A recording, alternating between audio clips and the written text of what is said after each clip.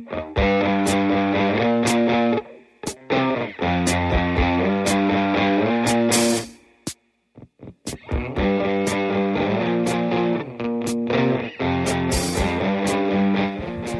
and welcome to Willosophy with Will Anderson. I am Will Anderson from the title of the show.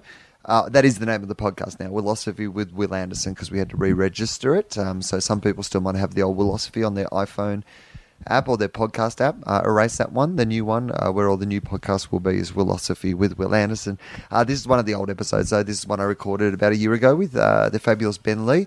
If you enjoy listening to Ben, check out his music, check out his Twitter, and send him a message and say that you heard him here on the podcast. I'm not going to bang on too much. It is Christmas Day, and I've got Top Chef Last Chance Kitchen to watch. As Jesus would have wanted. So enjoy this episode with Ben. If you want to see me live, January 19th at the Sydney Opera House in the Concert Hall, I will be doing the last night of my Willuminati tour, the last shows ever of that tour. 2 shows only, that one night, an early show and late show, 7:30, 9:30, support by Justin Hamilton, filming it all for a big special that'll be out next year. So come along and be part of that. It's going to be awesome. And then, of course, my new show, Free Will, is on sale in Adelaide, Brisbane and Melbourne at the moment. So if you want to get in for that, find those tickets in all the usual places. Okay, guys, enjoy this episode with Ben Lee.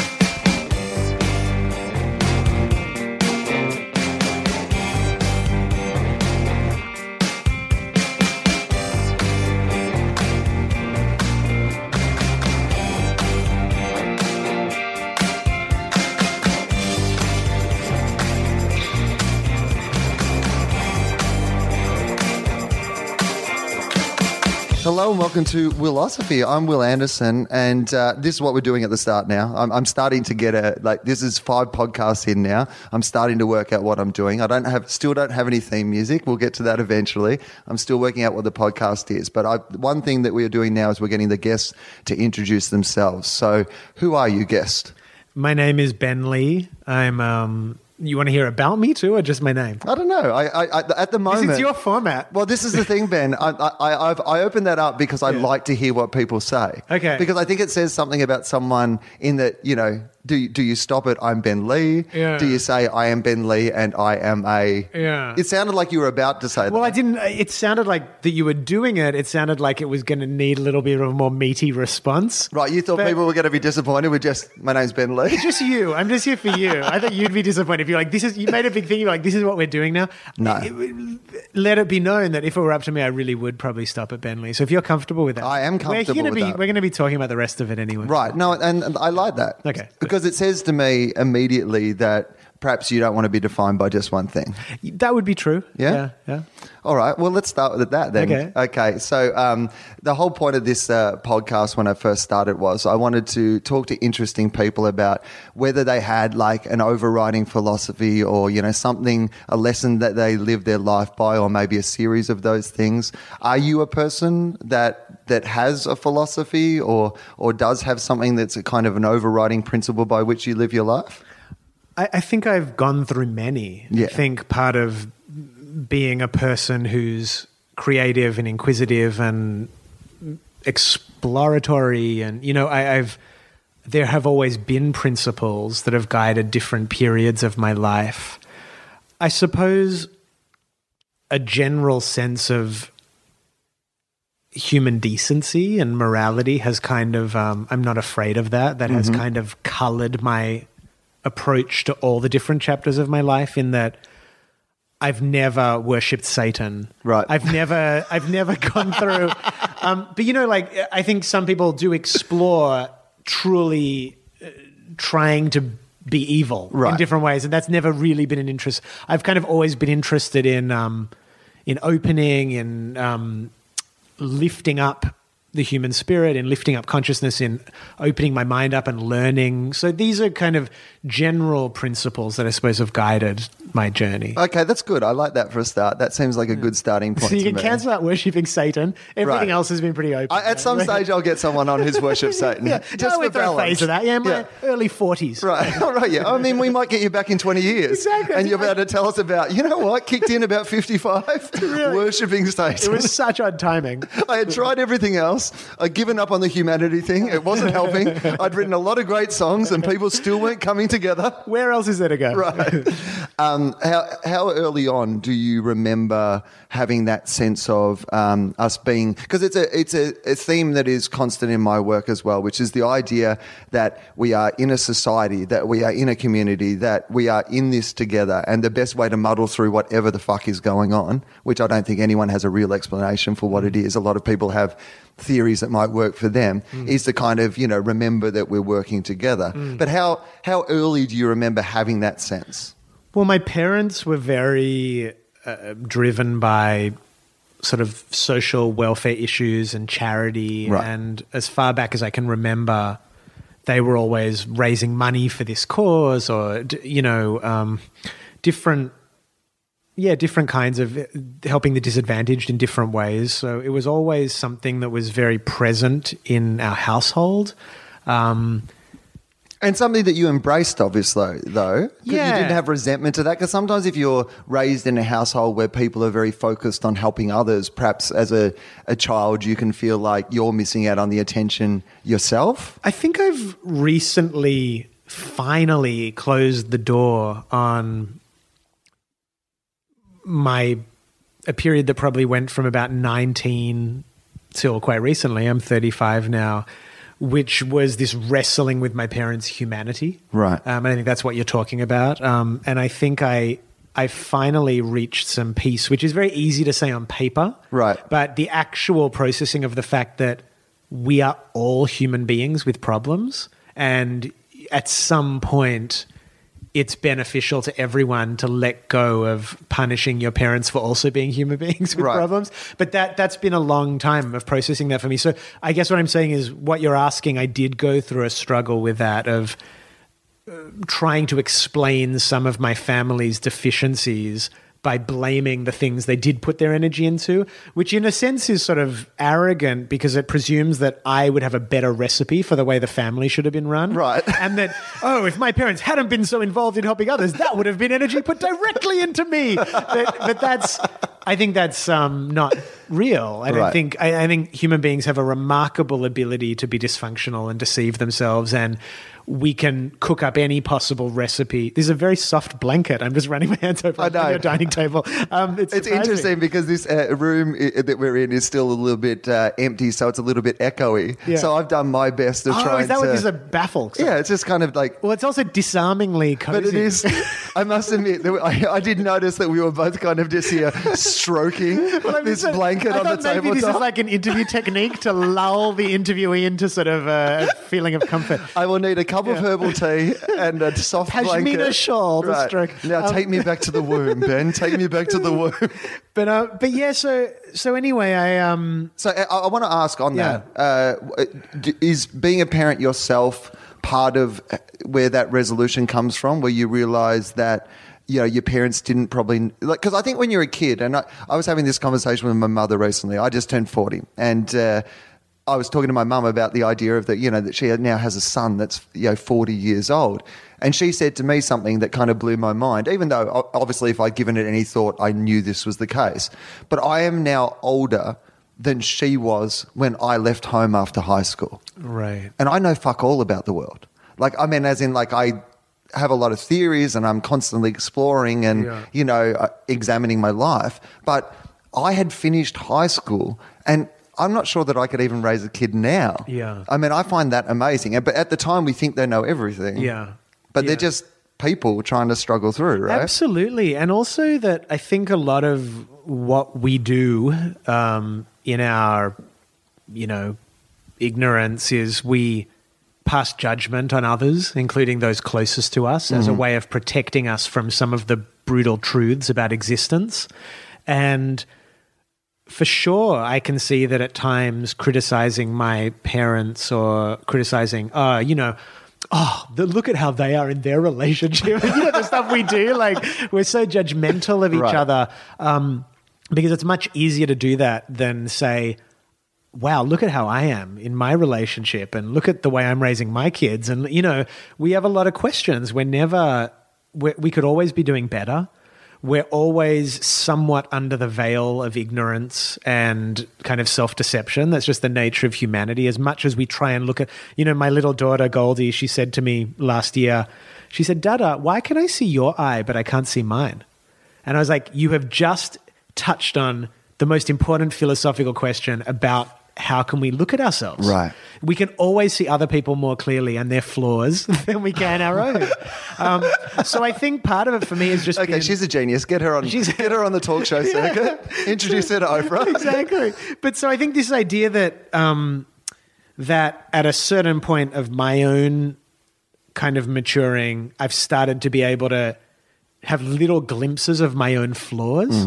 Has allowed me to release some of that judgment of other people. Right. And with your own flaws, we can go as deeply or not as deeply into this as you would like. Yeah. But I am fascinated by what people perceive their own flaws to be. Yeah. What are the things top of mind that you feel like, do you feel like you're dealing with things? Are you a sort of person who's going, here are some flaws of mine and I would like to be better at this. And so do you go on that journey yourself? I heard a story about, I think it was Benjamin Franklin. It was one of the founding fathers of America, but that he made a list at a stage of his own maturing of his flaws, and he came up with 12 major flaws in his personality that were going to be an impediment to him having the kind of life he wanted. And he said, "I'm going to dedicate 2 months to the serious contemplation and analysis of each of these flaws." And at the end of the 2 years, he kind of felt that he'd made progress. And it's a simplistic... Except his wife, who was like, you know what his biggest flaw is? Exactly. All that fucking contemplation about his flaws when he should be doing the chores. Get outside and chop some wood, mate. Exactly. Stop sitting around gazing at your navel about whether you're too selfish. That's right. And look, I think obviously it's an oversimplification, an externalization of a process. But I do believe that taking a very honest accounting of our issues is pretty important if we're going to transcend them. So I suppose for me, as I've now been married 5 years and been a dad for 4, and I'm sort of realizing that, and even in my friendships and collaborations, that probably the biggest flaw that prevents me from kind of having the life I want to have with the intimacy I want to have is that I'm convinced I need to show everybody I can do everything myself. Right. And all of that goes back to childhood. But I think that's really fascinating, because I think that's something that you and I share, and at the start, it seems like it's a really positive thing. And it is in the beginning. It is. Like when you're fighting for your freedom to get out of your country town or get out of your, middle-class Jewish day school or whatever your particular challenge is, your ability to use your will and just make something happen is incredibly important. But then you're free, and lo and behold, you're not free. Because those voices are all still in your head and you're all still fighting imaginary enemies and all that kind of stuff. And I'm now surrounded by, a wife and kids and dear friends and collaborators that actually want to help me. Right. And you don't have to do it by yourself. And I don't perceive them as wanting to help me. Right. Like in my mind, I still see them as basically trying to get in the way of my process.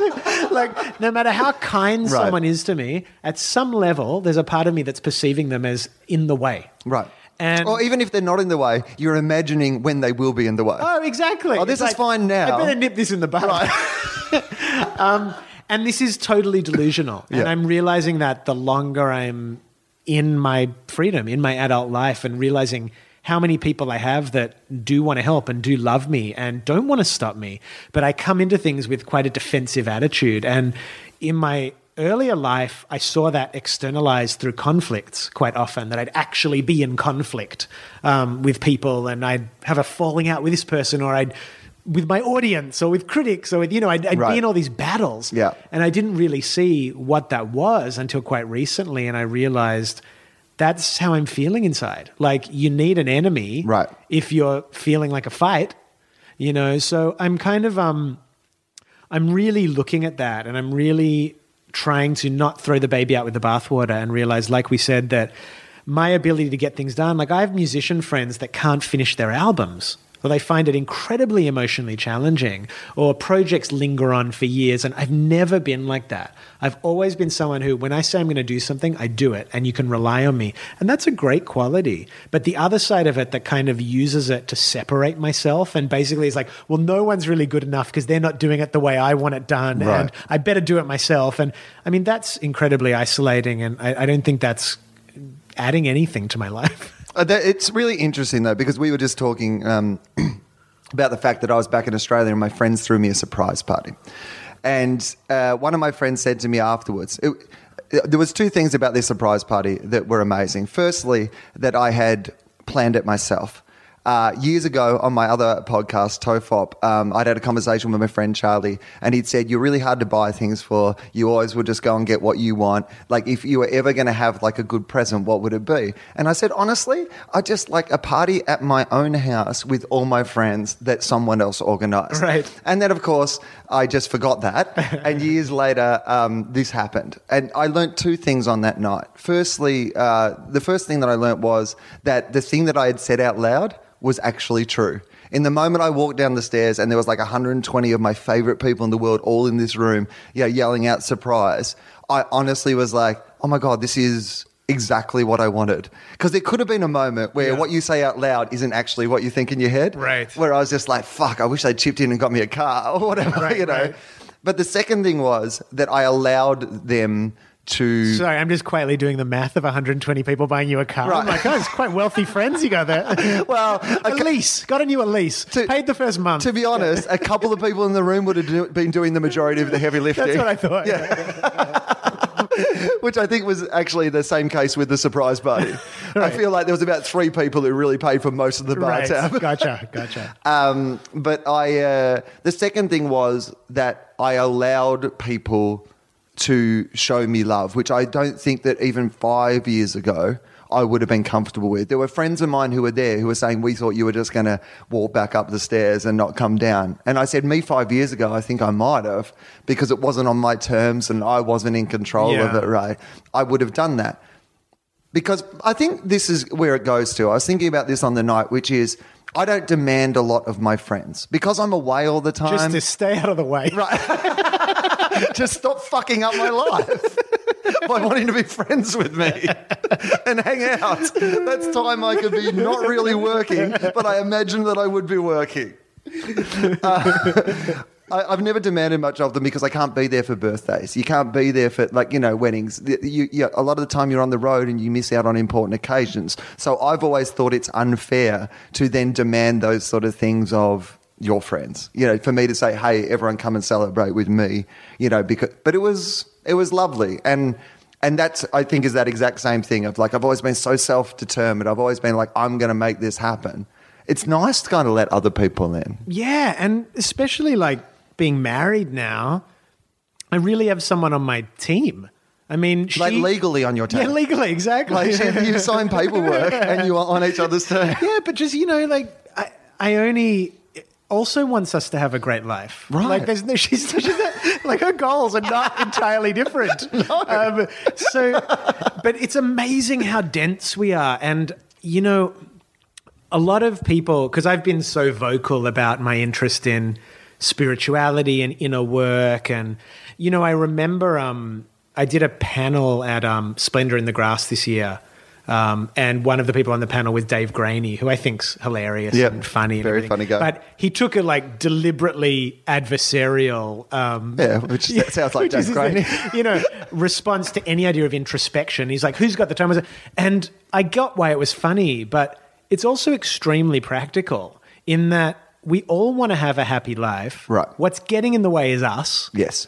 No one's going to fix that for us except us. Yes. Like if we're not the ones to look at our problems and say, I'm actually ready to do what I have to do to get past that, it's never going to happen. One of the big problems, I think, in terms of the way we look at the development of the personality and the mind in kind of new age culture, within like yoga and health foods and all that, is there's this idea of just go with the flow and it'll all work out. When you go deeper into different types of mystical texts and alchemical things, and these guys that have really studied the process of transformation, you realize that that's an entirely false idea. And actually, if you let things go naturally, they decay. Right. That's the process of nature. Yeah, there's change, there's minor change, but basically, there's an amazing statement in Latin that I've always held on to around this that's opus contra naturam, which means this process goes against nature. To actually change and mature goes against nature. Nature would have you actually stay in a cycle. Right. And do the same things to varying degrees, summer, winter, autumn, spring. And so those seasons that I just mentioned, not in chronological order. But look, these days, climate change. Who knows? People Exactly. will be listening in the future. That was actually a prophecy of the kind of 2015. That's often 1 week. It's fine. But I've kind of realized that all this is pointing to, the point I'm trying to make is about the immense amount of effort it requires to actually change. That it is not going to happen without effort. And that's why I think it's important to be quite systematic in our approach to looking at ourselves. All right, good. So let's start at where you're at now and what you're doing in that regard. And we can work our way back and sort of, we'll go all over the place. There's no rhyme nor reason. But I want to know what you're doing specifically right now. Like, how you're addressing those things, what part of the journey you're on, what you're doing to kind of, facilitate that journey at the moment. Talk me through that. Yeah. Well, gosh, so much change has been happening. In terms of my creativity, I'm working on 2 projects at the moment. I'm working on a musical of a book called B is for Beer by Tom Robbins, which has been a kind of amazing journey in terms of, I'm not a huge fan of musicals. Right. It's an amazing opening right now for songwriters like me because there's a generational shift and pretty much every intelligent singer-songwriter I know has been tapped to write a musical because they need new blood. You know? So this opportunity came up and I fell in love with this book. I love Tom Robbins. The whole concept of the book is it's called a psychedelic children's story about alcohol. Right. It's like children's story about alcohol. And it's basically about why do grown-ups drink from a 5-year-old's perspective. Okay. And she steals her dad's beer and gets a visit from the beer fairy who takes her on a journey through time and space. And Tom Robbins has this whole theory about that yeast spores come from outer space, as they do, and wheat comes from the earth, and where they meet in fermentation is actually a portal to another dimension. Right. So it's really about how there is sort of a spiritual quandary at the basis of even our most sort of socialized consciousness expanding behavior. That basically we want more. Right. We want to see more. We want to look at life from a different angle. And we've kind of gotten rid of all our rites of passage and any, there is a lot to be said for the separation of religion from our political system and obviously all that sort of imposed morality that people don't choose to follow. But we've also lost ritual, we've lost the sort of poetry of society, we've lost symbolism, we've lost mythology, a lot of stuff that was actually very formative for the human psyche. So this show's all about that anyway, and that's been a really interesting process for me because I've been doing my work as an artist for 20 years professionally. I started when I was 14, and I was thinking about this today that that thing that people say, I've heard like child stars, they talk about a part of your personality freezes at the age you first become famous. Yep. I didn't really become famous at 14, but I got enough validation to make me go, oh, something's working. Right. And to sort of put that off the table for negotiation in terms of what I'd allow to keep changing. And to step into a totally new medium that I was really scared about. One, for not understanding how it works. And also for just not knowing if I could do it. But then at the same time to say, well, there's obviously something in my work that they thought I'd be good at. So can I bring it in but still be open to something radically new? This whole idea of the new has been really important for me at this point in my life in that so I'm working on this other album now that's mine. Well, let's just get to that. Let's talk about the musical thing first while we're here. Okay, talk about it. Yeah, because I'm just even interested in the process of that. Like when you're sitting down to write something for a musical, you said you weren't really into musicals. Do you just go, well, I'm not going to watch any musicals because I'm just going to put what I want to put into this and make it my own thing from inside me? Well, or do you go away and you start watching musicals to see what other people are doing and how they're structured and how they're put together? And I think both of those tendencies I'm trying to fight. Right. In that they both imply a rigidness. And this is kind of where I was going with the idea about the new, that for me to take either tact and say either I'm not paying attention to anything, I'm going to do it my way, or to say I know nothing, both of those actually don't embrace the reality of the situation. And if I were to choose either of those, they would ask me to give up part of who I am. Right. So I've seen my task as to actually try and hold and contain the complexity of where I'm at with this process. And one of those is that there is something within me that I have to say about this, both musically and lyrically. But the other is that I might need some help and some clues in getting there. So trying to balance both of these is really delicate. And it's been a lot of grappling. We're now going into the workshop stage of it, and I'm now beginning to grapple with other people's visions of it, which is a different Those thing, people have come away along to get in your way. Yeah, exactly. To bring you down. I heard a story about Jarvis Cocker from Pulp years ago that as much as I have had a hard time. Well, I have adapted this in a sense that he liked battling with his record label because he always believed at the end of the battle, a better product would come out of it. Right.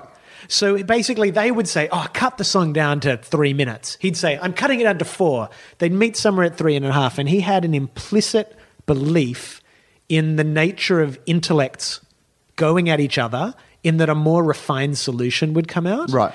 And in a sense, I've embraced that with the pop song, meaning that the pop song requires tremendous compromise. It's a commercial format. And while it's sort of in my... It's like it's in my bones because I've listened to so much and studied so much. It's not in my DNA, in that the pop song's a relatively new format, and I think it's sometimes hard as an artist to say, well, why bother communicating? I just want to express myself. I guess I'm trying to embrace a little bit of that Jarvis Cocker idea that somewhere in the process the truth will come out. I think that's a good way of looking at it, though, because often I think that you do need that little bit of, grit to make the pearl or whatever it is, that thing, that force that you are acting against. And I think that's sometimes why you invent them in your own mind as well, is that you're like, I need to be fighting against an enemy. Quite often, if I'm trying to express a point in comedy, the easiest way to do it is put the words in a dickhead's mouth. Like if you're trying to rather than me getting up on stage and trying to express an idea in all its complexity, often I'll just have an idea, I'll have an argument with a dude I invented to say these stupid things because you need an enemy to kind of spark it off, to be creative. Yeah. I get that. I think sometimes with Hollywood directors, the only bad thing about this blanket is that it keeps slipping off the table. It's so... often you find with Hollywood directors, once they've got so much power that, they can do whatever they want with their movies, that their movies get worse. Yeah. Because there was something about the process of having to edit it, of having to be more creative.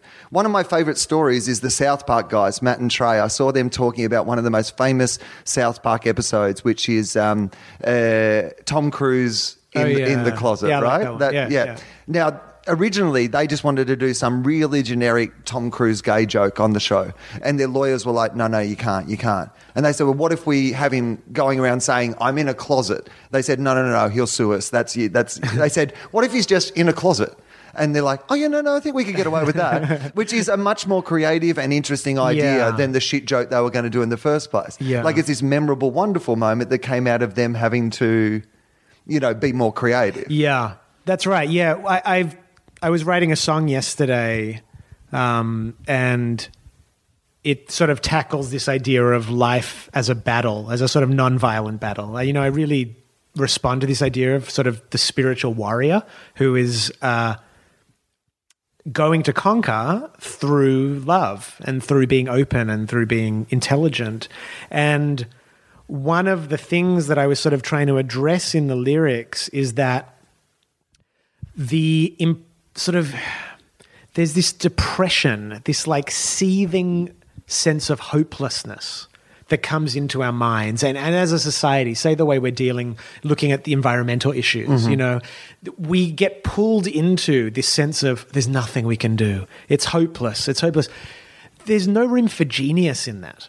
I've always believed that these situations, they require artistry and they require genius. And in all of our lives, we all are called to be artists. You know, whether it's someone who's the mum who's stuck at home with 4 kids, trying to find room to take that 10 minutes to herself to tap into what's going on. It requires creativity. It requires juggling the calendar, you know, and our artistry, our innate genius is sometimes what these situations of pressure call forth. If we can sidestep the adversarial thing and make it, well, let me come up with a smarter plan. Right. Look, and I do think that, particularly when it comes to things like the environment, we're getting to the point where that's our only option. Yeah. Like, it's like, we really should be just like, look, if you've got a smart kid, can you get them onto working out how to solve this? Because we have fucked this up. Yeah, exactly. And just the brooding that we all do individually and collectively, it really backs us into a corner.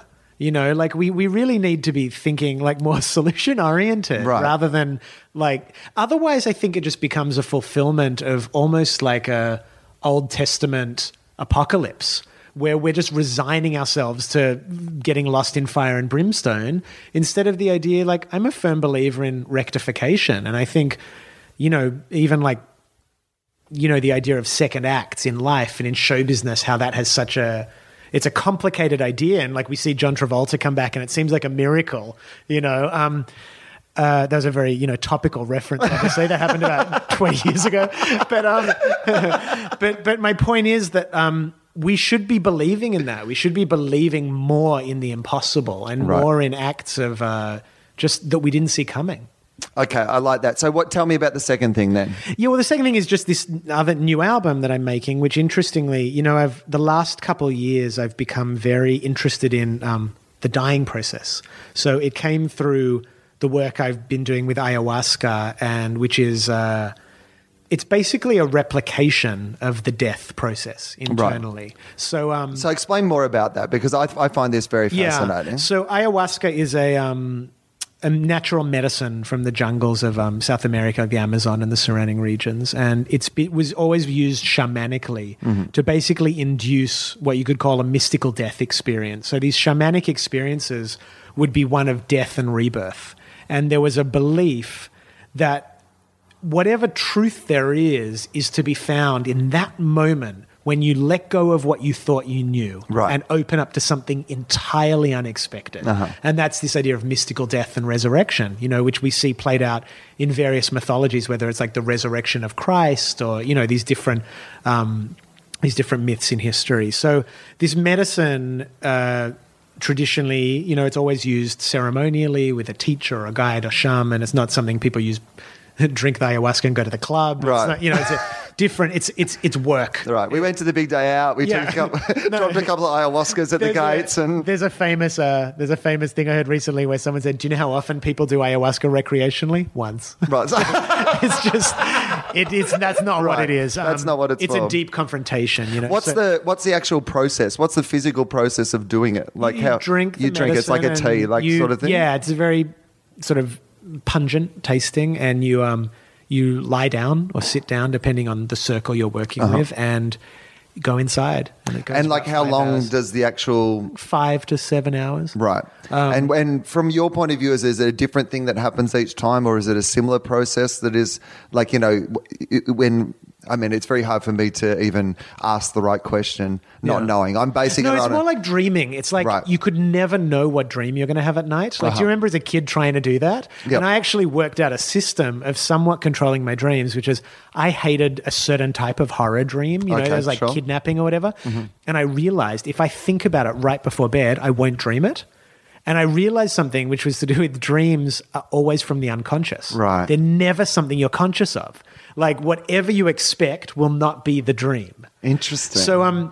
So all of these types of experiences work the same way in that it's impossible to predict what's in your unconscious. It's impossible to predict what the medicine will bring up. Okay, so now when you've taken it and you're in this process and you're surrounded by a guide or a teacher or somebody who's on the process with you, is that right? Yeah. Are they also like doing the medicine, or are they? Yeah, but the shaman traditionally has sort of mastered the movement between these states of consciousness in the same way that, say, a yoga teacher can move between showing you the stretch and teaching a student how to do it. Right. They've developed a fluidity between these states. So anyway, if people are interested in that, I made a record about it called Ayahuasca, Welcome to the Work. But the reason I brought this up is it led me into, as I also did assisting with some ceremonies where I wouldn't drink. I would walk around and just, if people need to go to the bathroom, help them, or if they need, bring them water, just assisting in this job. And I admired and was awestruck by the vulnerability of the people that I was helping. And you really try and do by not doing. You kind of want to get out of the way because they're in an inner process. So the last thing you want to do is like start chatting to them. Right. You basically want to just assist them in being in the most serene state so they can do their inner work. Yeah. And I thought a lot about how really, wow, isn't that how we should be helping each other in life? Like I remember hearing Paul F. Tompkins say once, he was praising a guy as someone amazing to talk to. He said, you know what he never says? He never says, you know what you ought to do? Right. Because that's the worst type of advice. The best type of support we can give each other is someone who just is a witness. So what you're saying is that we need to react to each other more like women react to each other. Exactly. Basically. We need to be chicks. Because, but it is kind of that thing. But that people might misunderstand that because you can also see that image of women going, "You got to kick him to the curb," and that's true. It's really about listening and creating space for people more than. I guess the reason I was like joking about that was that I do think that men have a tendency to, particularly in relationships, try to problem solve. When women often are looking for someone just to hear what they are saying. Exactly. And so as I was thinking about this idea that, and when I say men, I mean me. Yeah, exactly. This led me into an interest in the actual dying process. Right. Now, had you been interested in death before that? Are you a person who, like, does death hang heavily over you? I always hear people like Mark Maron talk about, or Woody Allen, or all these sort of people whose work is informed by this like idea that death looms large, in their life. Whereas I've never been a person who particularly was worried or interested in death in that way. Were you a person who always had that sense of death, or is this a new experience? I would say in a totally different way. Like the way like Mark Maron or Woody Allen talk about it is this like that looming thing. For me, it was like this invitation to this experience that no one has an answer to that's waiting there. It's like, how could we not be talking about this incredible thing? Incredible because we can't understand it. Right. That's ahead of us, ahead of all of us. And as I, witnessed the ayahuasca experience for people, then I realized how in that moment of not knowing what's coming next, you would see the most beautiful sides of people emerge. Just this gratitude. You'd also see terror. But in the grappling with that terror, people were very innocent. There was no blame. There was no like, oh, I'm so scared of what's happening and you know whose fault it is? That guy. It would just be like, wow, I'm scared. Right. I'm scared of my life. I'm scared of my death. Like people taking immense responsibility. And I started thinking I am someone like where we started at the beginning, someone who wants to be of service in the world. And I started thinking I need to learn more about how to support people in this way. And something that came along in my life, I heard someone talking about it, is this thing called death midwifery. And it's basically the study of just as a midwife helps usher someone in, the death midwife helps usher someone out. So I spent 2 years studying. It's a much, to be honest, the consequences of getting it wrong. That's right. But you get repeat customers with the birth midwife. Right. You don't get one with the death midwife. That's a good point. That's the thing. It's like if you do it right there, they might come back and see you on the way out. Right. I'm not going back to Ben Lee. I'm still alive. Yeah, exactly. So you did a course. I became a death midwife, and then I became interested in applying this in some way, and I became a hospice volunteer, which is you're talking about people in their last 6 months of life who varying degrees of consciousness, and some people are almost in coma or dementia, or some people are totally intellectually present. The good news is 20 years from now, when I've got Goldie on this podcast, she'll be like, he was never at home looking after me. He was always out doing work for other people. Exactly. Anyway, all of this is a very long way of talking about, I got interested in the role music plays in this process. And there's a thing called music thanatology, which is literally music for the dying. And I started studying whole new ways of playing guitar, imitating the harp. because that music thanatology is created on the harp. Right. And what type of music do people respond to when they're on their deathbed? And what type of music do people respond to in ayahuasca ceremonies? And in general, in these vulnerable, altered states, what can we learn by what music people are responding to? And anyway, so I started this project very much with that headspace of I want to make music like that type of music, like almost music to die to. Right. And I started writing it. Which is not something that you tell a record company PR person. Oh, yeah. What's your target market? People that are about to die. But I would think of it in terms of not just old people dying, but like we're all dying. We're all dying. Yeah, so we all need music to die to because we're all, in this moment, we're dying. But what happened is as I allowed it to evolve was it looks like it's becoming a pop record. Right. And I would not call it music to die to. But I guess where I'm going with all of this is that that's what it was yesterday, and today it's becoming something different. Yeah. And that's going to keep happening until I record it. Right. And then when I record it, there's still the mixing process. And then there's the cover art. And then I'm going to be talking about it to people. I'm going to start talking differently one day to the next because my life keeps changing. And you will learn stuff about it as well, though. Like often someone will tell you something that they got out of it or they saw in it that you didn't even realize was there yourself, and you'll incorporate that into the story. And so this whole chapter of my life has been about having the courage to step into the new. Uh-huh. Like today is not yesterday. This conversation has never happened before. If I was on someone else's podcast last week, there's probably a part of my mind that came in assuming, because we're arrogant, our ego, we assume we know the process. And to actually show up and chat to you and be open to where this goes requires being willing to step into the new. Okay, and that's a big part of my creative process. How do you, because I think there would be people out there who are listening to this who are people who don't, who find that hard. Whatever job they do, whatever they're doing, how do you open yourself to the new? I mean, I've moved overseas to work, and I guess like in a big way, that's something that people can look at and go, okay, you've made a big decision in your life. But it also requires a series of much smaller decisions that I don't talk about public or that people don't see. Yeah. And each one of those requires that courage to kind of do things as well. And I have days where I'm like, I don't want to do this, or how do I do this, or how do I leave myself open to this? How do you deal with those things? I'm going to use a very controversial word in the modern secular culture, and that word's prayer. And it's a word that, in a sense, has been misunderstood, hugely misunderstood. Tell us what you mean by that. Well, Rumi, the poet Rumi, he was a Sufi poet. Yeah. From the Cosby Show, right? The little kid from the Cosby Show. Right? No, that was Rudy. No, Rumi was a Sufi poet, I think Persian maybe, or Turkish. And he said something about, I forget the exact poem, but the line was something to the effect of, he used to find life boring, but now there are two living within him. And one turns to the other in the morning and says, what shall we do today? Mm. And the point is that in all types of mystical thought or psychological thought, there's more than one thing happening in us at any given point. Right. Anyone that you have these like staunch materialists who are like, well, the world is what you see, and I'm Will, and I'm Ben, and that's it, and I don't change from it. We know at a cellular level that's not true. I mean, this is something the Buddhists, like the Dalai Lama, has been amazing about, because he's encouraged these discussions between factions and Buddhism to keep up with science.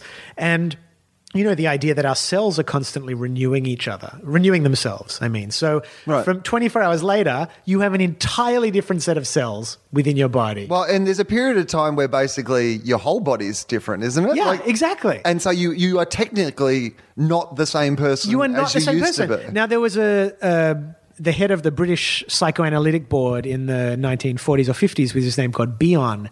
And he said the hardest thing about therapy was that I have the patient come into me, and there's a part of me that wants to tell me this is the same person who came yesterday or last week, and it's not. It's not. It's not, and I have to counter my arrogance with that. But the Buddhists were saying this for thousands of years. They were saying, you're talking about this vase of flowers as if it's a vase of flowers, and it isn't.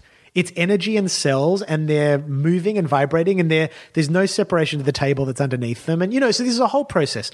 So the idea of prayer, for me, is an acknowledgement that there is a process occurring within our psyche, and that there is not just one Ben in me. I see it as there are, I've always liked the metaphor of the Christian New Testament where he says, they describe Satan, back to Satan. And here we go. And he says, I knew he was too big on that. I've never worshipped Satan. No, but they say Satan is legion.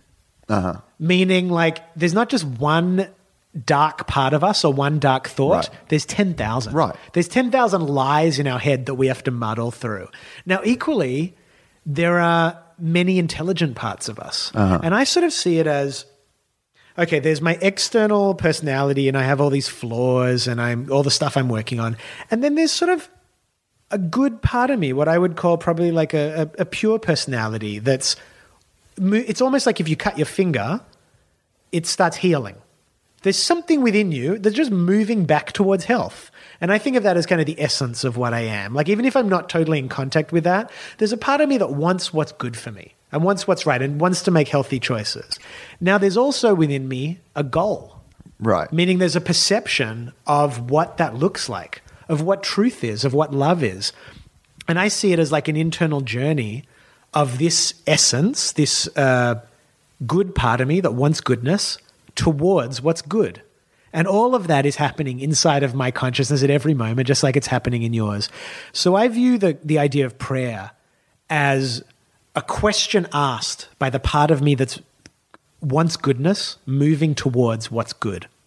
And it's just saying, whatever I perceive you as in there, what love is, what art is, what beauty is, what, sublime thought, what we feel when we see The Godfather, what we understand, what the heights of human accomplishment, that's inside me too, And there's a part of me saying, what can I do today to bring me closer to you? And I think part of the problem with the idea of God is it was so degraded and contaminated through, organized religion. But there is intelligence out there. We've all had experiences where, like you had with your birthday, you perceived it as, your friend remembered it. But what you basically said was you put something out there and a few years later it happened. Right. There is an intelligence. There's a cosmic intelligence. There's a collective unconscious. And for me, the way I open up to the new is by assuming that I don't know. Okay, but now I want to know about this because to me, I mean, you're seeing from my hymn book on this stuff. This is so I want to look at this from the outside. Often when I start to talk about the things that you're talking about, I can see at least one or two people's eyes start to glaze over and go, fucking shut up, you wanker. Yeah.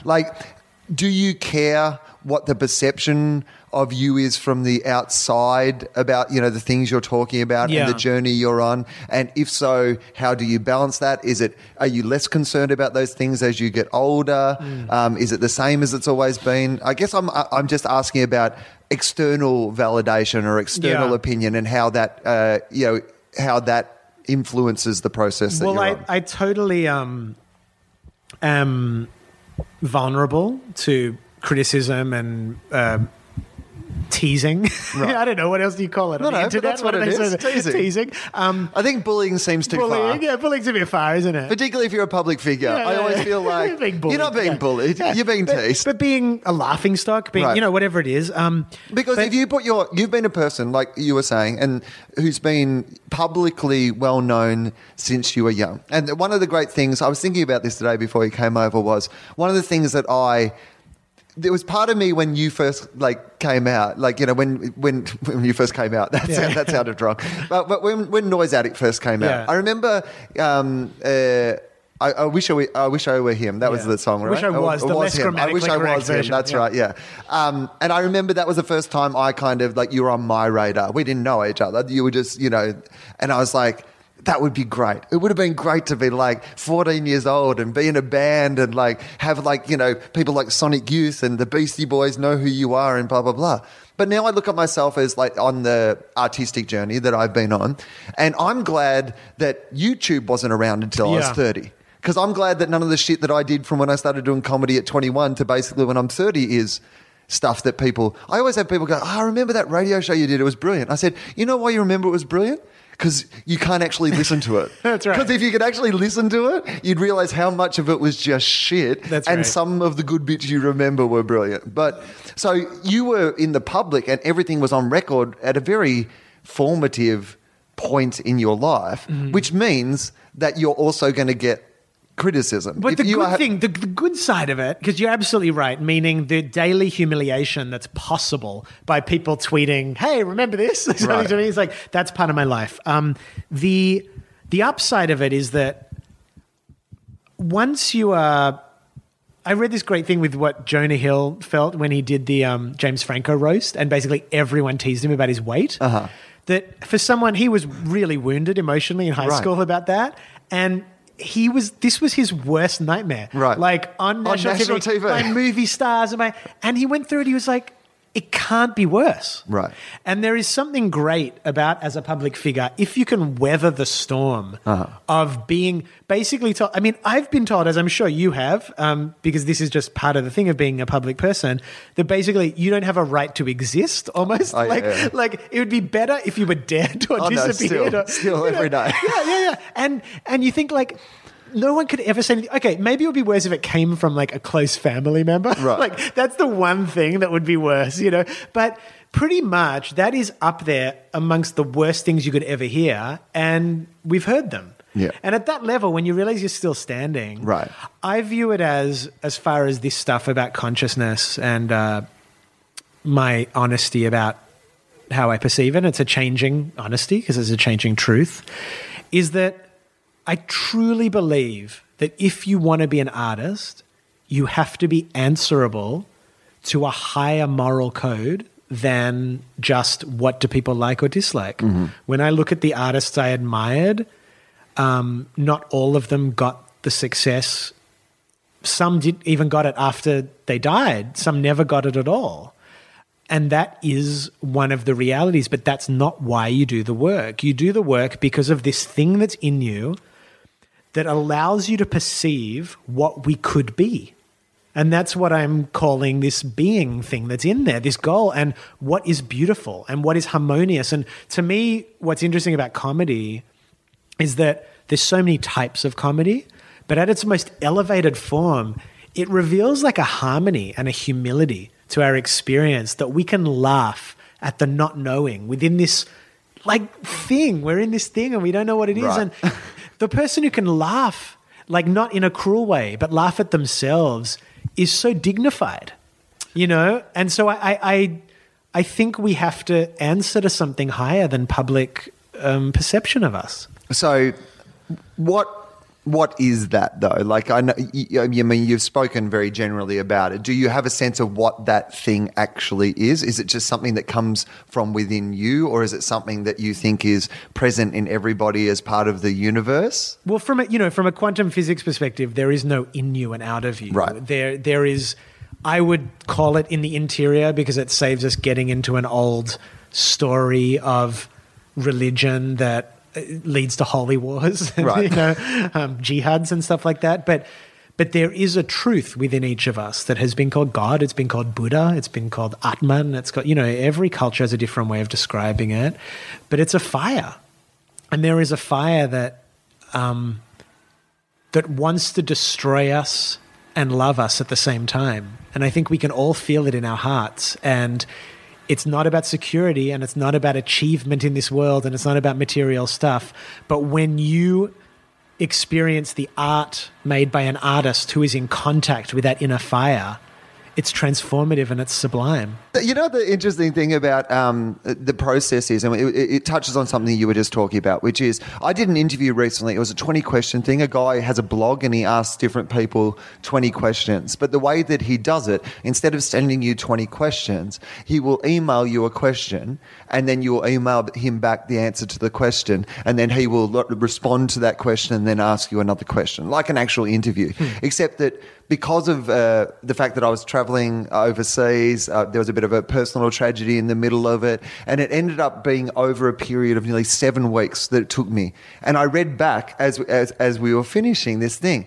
And I realized that how much my answers were, because I answered it sometimes, in the morning before getting on a plane. Sometimes I'd answer it while drunk after a gig, giddy late at night. Sometimes I was flying back to Australia for a personal tragedy. Sometimes I was in the middle of this room we're in now, but writing it on a cardboard box that was my only furniture. And I realized how much even those things informed the answers that I gave to each of the questions. How much your environment, and that's only over 7 weeks. And it's me answering questions about myself. Right. But if we did this tomorrow, or if we did this again in 6 weeks, and I asked you exactly the same questions, chances are that you would have, you may be talking about the same broad themes, but you might be sharper on some things, or more determined about some things, or more vague. It might be like, oh, I thought this thing last week, but now I'm not so sure because and it's constantly changing. Now, I think some people find that incredibly confronting. Like when you think about,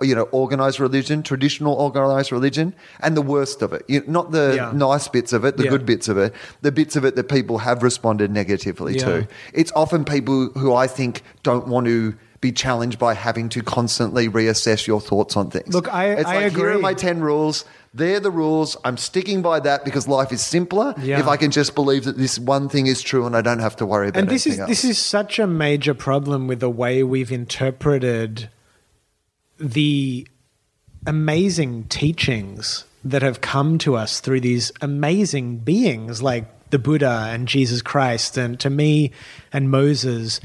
These beings all had the same message, which was about an infinite presence that could be contacted if we choose to make contact with it. But it requires sacrifice. And I think that's what you're talking about, that you have to give up what you knew or the way you think life should run or what it should be like. And I think, to me, that's what Jesus is talking about. He's like, nobody who stays with their mother and father can also follow me.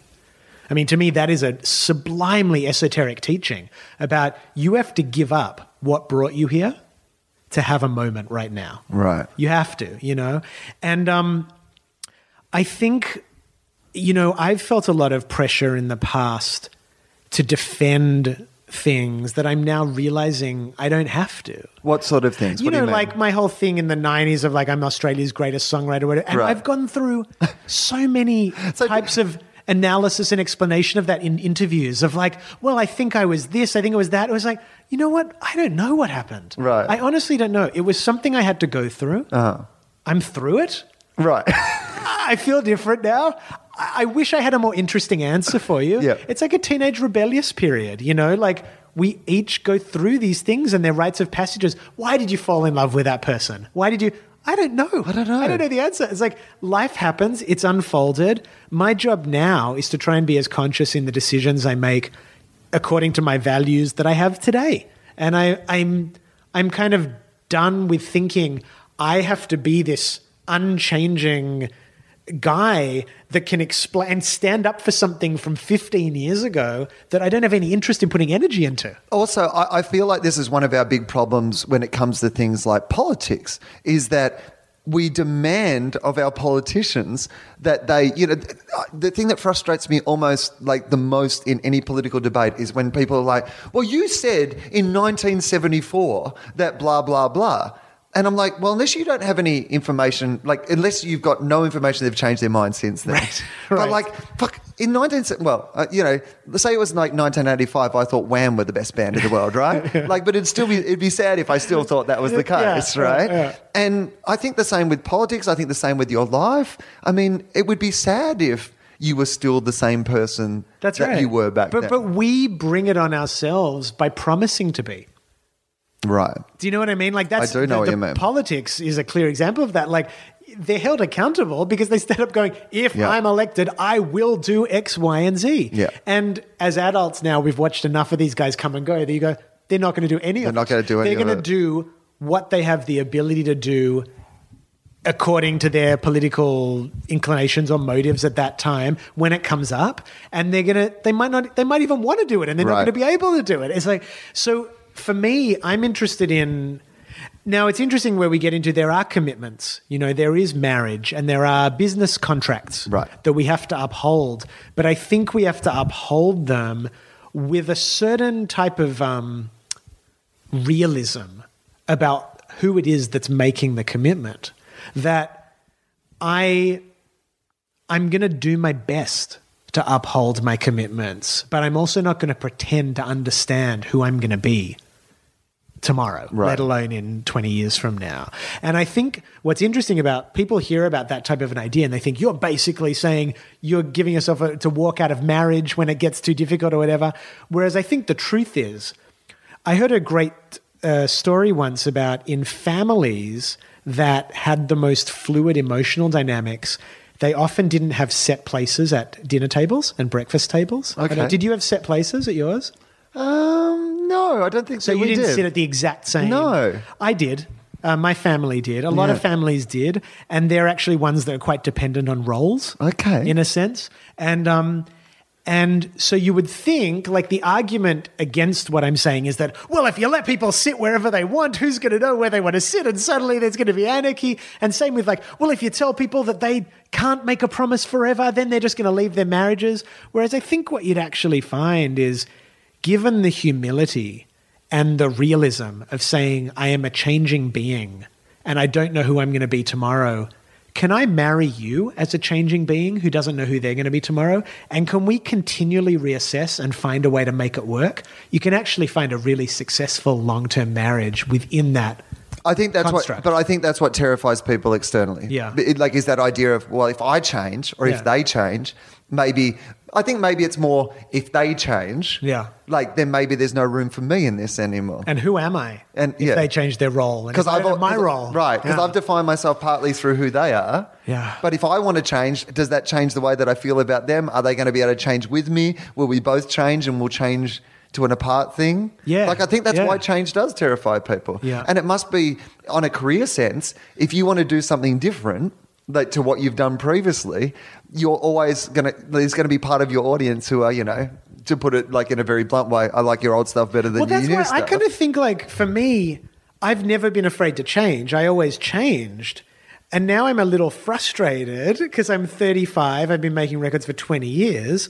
I would like an audience that can stay with me a little more. Right. Like, and it's not the audience's fault in that radio doesn't play it if it's changed. So then the audience doesn't even get the chance to respond. I get tweets all the time going, oh, did you put a record out last year? And, you know, most people don't know I put a record out last year. Granted, it was a fringe subject matter. Ben put a record out last year. But this podcast is listened to by a lot more than a lot of radio stations. Dude, this podcast is listened to by more people than bought the record, that's for sure.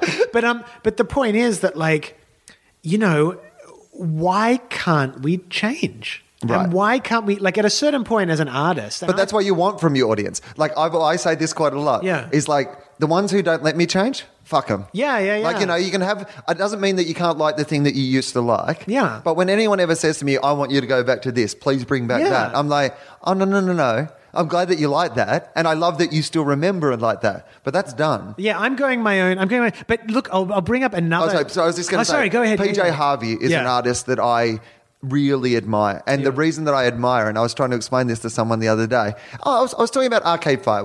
I'd just gone and seen Arcade Fire, and a journalist asked me about, because they're changing. Yeah. Like Arcade Fire are a group at the moment who are changing. Yeah. And if I was honest with you, like there's part of me that goes, I don't think they've quite, like I thought they were almost like the perfect band. Yeah. And now they're changing. And I don't like it quite as much as I still like it. You've still got Jamiroquai. Right. But I really like that they want to change. Yeah. And I'm going to be, like, I want to be an audience member that's like, no, I applaud you for going forward. Yeah. In the same way as Radiohead did or whatever. I applaud you for wanting to change. And yeah, you're going to lose some people, but I want to stick with this and see how it changes. Because with PJ Harvey, this is the one that I wanted to mention, sometimes she'll put it out an album that I'm like, this is not for me at all. Because you've learned to play piano and you've just written these, this is not what I fucking dig that you did it. Right. And I'll, like, next time you put something else out, I'm going to buy that as well and see what you did that time. Okay, well, here's the flip side, though, to that. And this is something else I'm working through at the moment, which is that how much of the desire to change comes back to where we originally started, which is I don't need anybody. Right. I can do it myself. And what I'm starting to realize is that that's interesting. Is that okay? How can I be most useful in the world?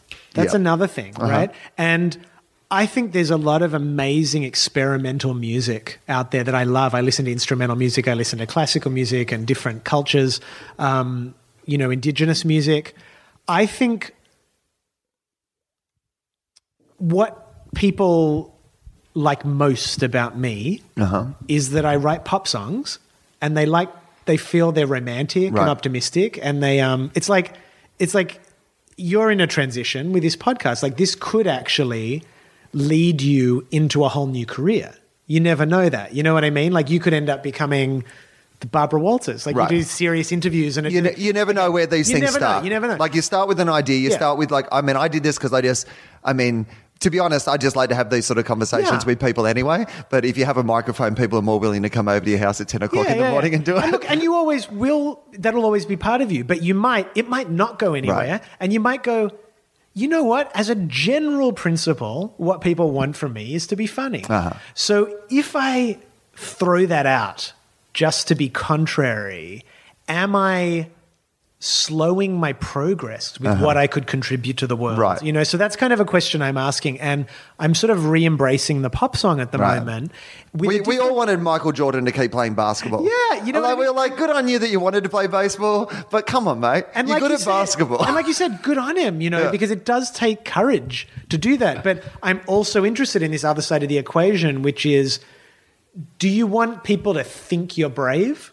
Is that a big part of it? You know what I mean? Like, I think I do. I think I've had a side of me that I like the image of the uncompromising artist. Yeah. I think that has flattered my ego. Yeah. And even when people went, I don't get what Ben Lee's doing, I've kind of been like, right. Yeah, you don't, do you? Yeah. You got your conservative singers, you know what to get from them on the major labels and all that. And like, it's quite immature, And so I'm trying to kind of explore both sides of this. Very interesting. Where I want to offer something to the world, but I don't want to be shackled down by it. And somewhere in this, I feel for me right now, is the next step. Somewhere in me saying, how can I take the gifts that people have responded to and yet bring a new energy to them and bring something to me that allows me to actually feel free within them and not a performing monkey. Oh, man, it's very interesting. So take me back to when it first started. Where did music come from in your life? Just in my family. My parents, listened to music. They didn't listen to a ton of music, but they listened to it they really enjoyed it. Like, they put on like John Denver in the car and Peter, Paul and Mary, and my sisters had, just the types of bands they had in the 70s. They were listening to like Roxy Music and Fleetwood Mac, and that was around. And my grandmother really forced me to play piano, essentially. She was like, just give it 2 years. Come on, be just the Jewish 2 years of piano, So I did it, and I am grateful, she made me do that. And it's in the lineage, it's in the family tree. There's a lot of music, but it wasn't something that was, I'm going to raise a family of musicians. My parents were certainly not like that. But where does is it cockiness, or where does the drive, or where does the spirit, like, to think that you can create something in your teens and put it out to the world? Where does that come from? I think it's fairly delusional. Right. Which also, by the way, like, I think is overlooked sometimes as like being the first step of creativity. Yeah, well, I think if you look at things most of the time, if you weren't a little delusional, in my job, the arrogance to think that you can walk on stage in front of a room full of strangers and just amuse them with nothing more than your words. Yeah, like, now I've done it enough that it still doesn't work all the time, but I've done it enough to go, well, there's evidence that I can do this. Right. But the first time that you walk up, you're delusional. You are delusional. You've got to be. Well, you've got the courage to envision what's possible, not what is. Right. It's not the reality. No. But you think it could be. And so, I think that is something that I've kind of continued to battle with, that some of that ability to fantasize and ability to imagine is really helpful. And some of it is actually out of touch with reality. Yeah. So I don't know. I just, I was kind of secretly miserable in school. I did well at school, but I didn't care about it. I wanted to learn from life.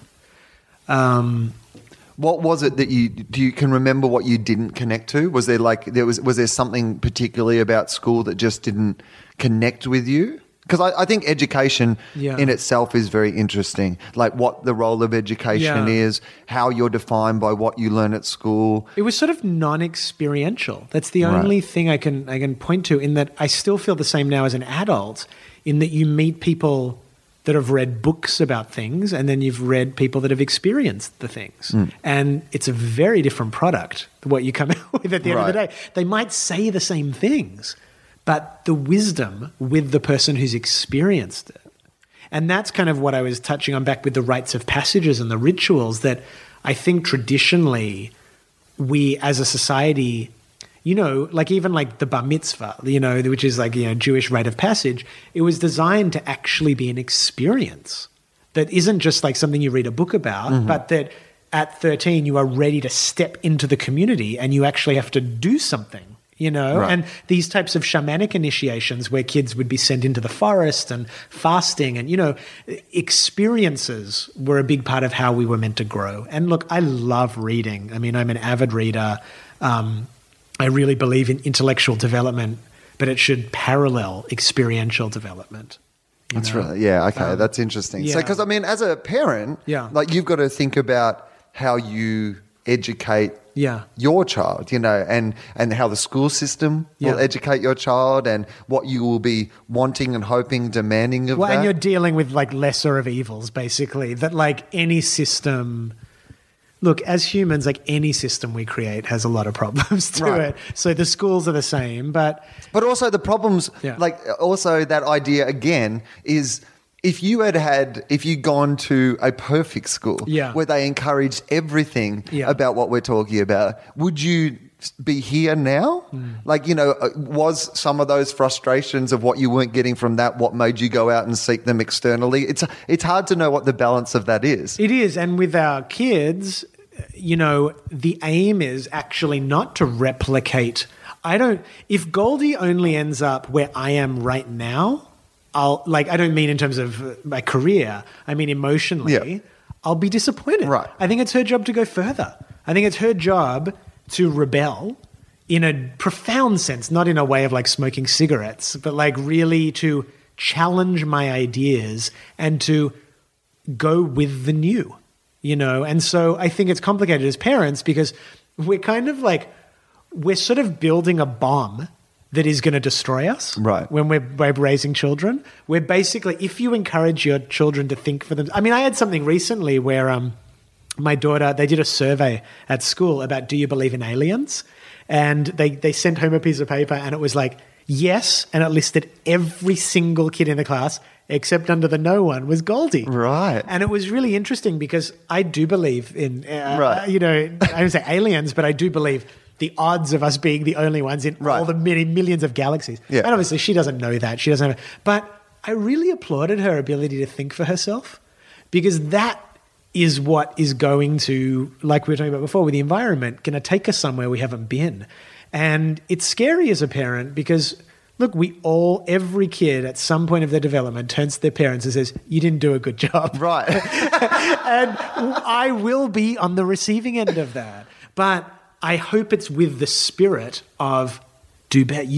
If she does better, then it was all good, I find that really, really interesting because I do think that often the things that define us can be both positive and negative. Like, you can do things to prove a point against someone who told you that you couldn't do it. Yeah. Sometimes people can be too encouraged. Like reality television shows are filled with people who are clearly too encouraged by their parents, who've never, you're the best singer in the world. Yeah. Oh, it turns out you're not. Yeah. People have been lying to you. But even in that, you're like, well, I would want to encourage my kids and tell them to pursue, something that was fun and good as well. It must be a confronting thing. Well, it's also, but that kind of thing strikes me as there's a lot of delusion and fantasy in the parents. I hope to say, I love it because you did it. not Right. I love it because it's the greatest piece of art ever made. And I think at that point, parents get delusional and they encourage delusion in their kids. Like, I am allowed to love a little scribble my daughter does because she made the scribble and she gave it to me. It was a gift. Yeah. I love it. You love it.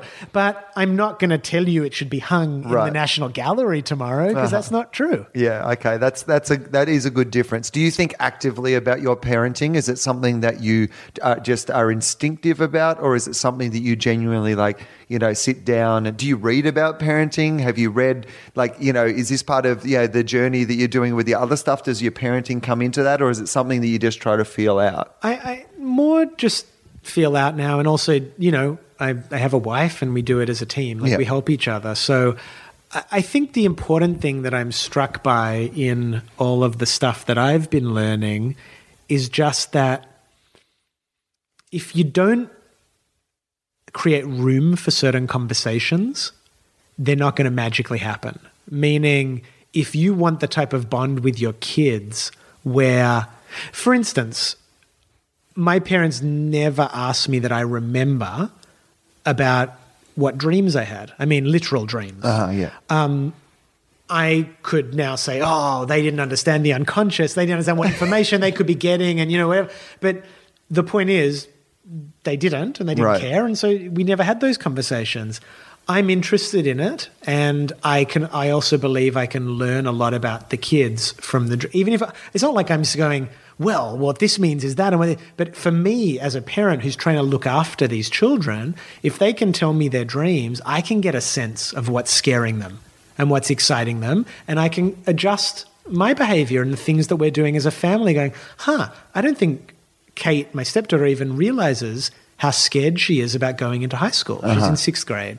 So that's then a conversation that we can, not in relation to the dream, but I can say to her, hey, how are you feeling about it? We haven't talked a lot about it. So for me, I'm interested in the clues that I can get from the kids.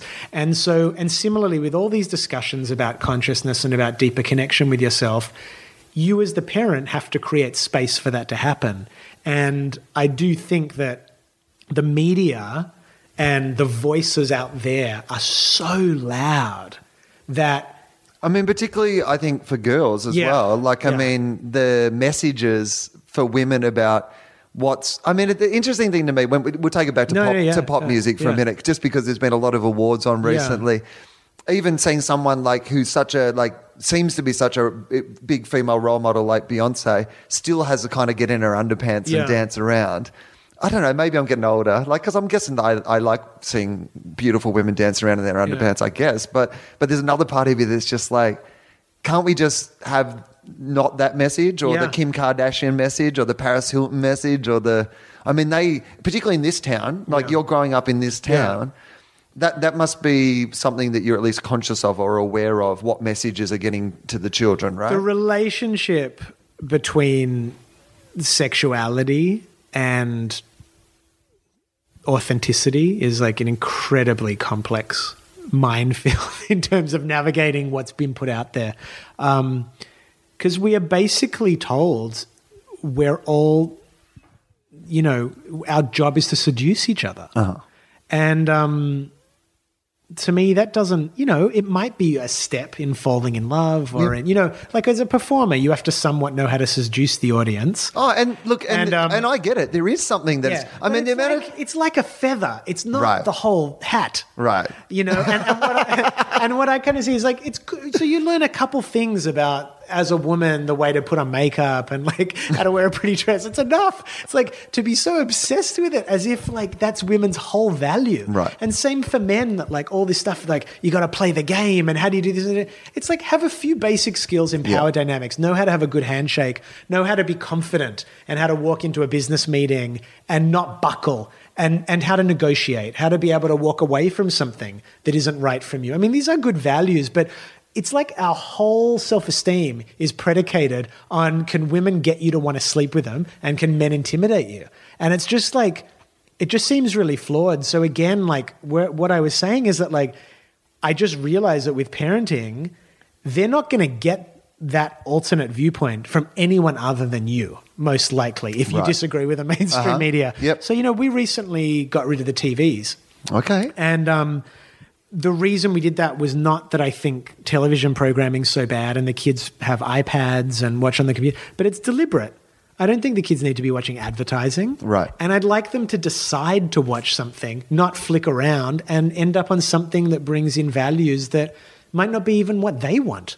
Like, I know, like, say, my wife, like, you know, we would sometimes flick past The Real Housewives and leave it on for a minute. Yep. We don't even think of downloading it. It's like, we actually don't want it. No. But you can get captured by it if you are passive. Well, it's interesting. It's like, I mean, I bet this is a theme I've been banging on a lot about recently, but because it's something, because I was always a person, again, who was like, well, you know, it's okay to have a guilty pleasure. It's all right to watch the Housewives or whatever and have a laugh.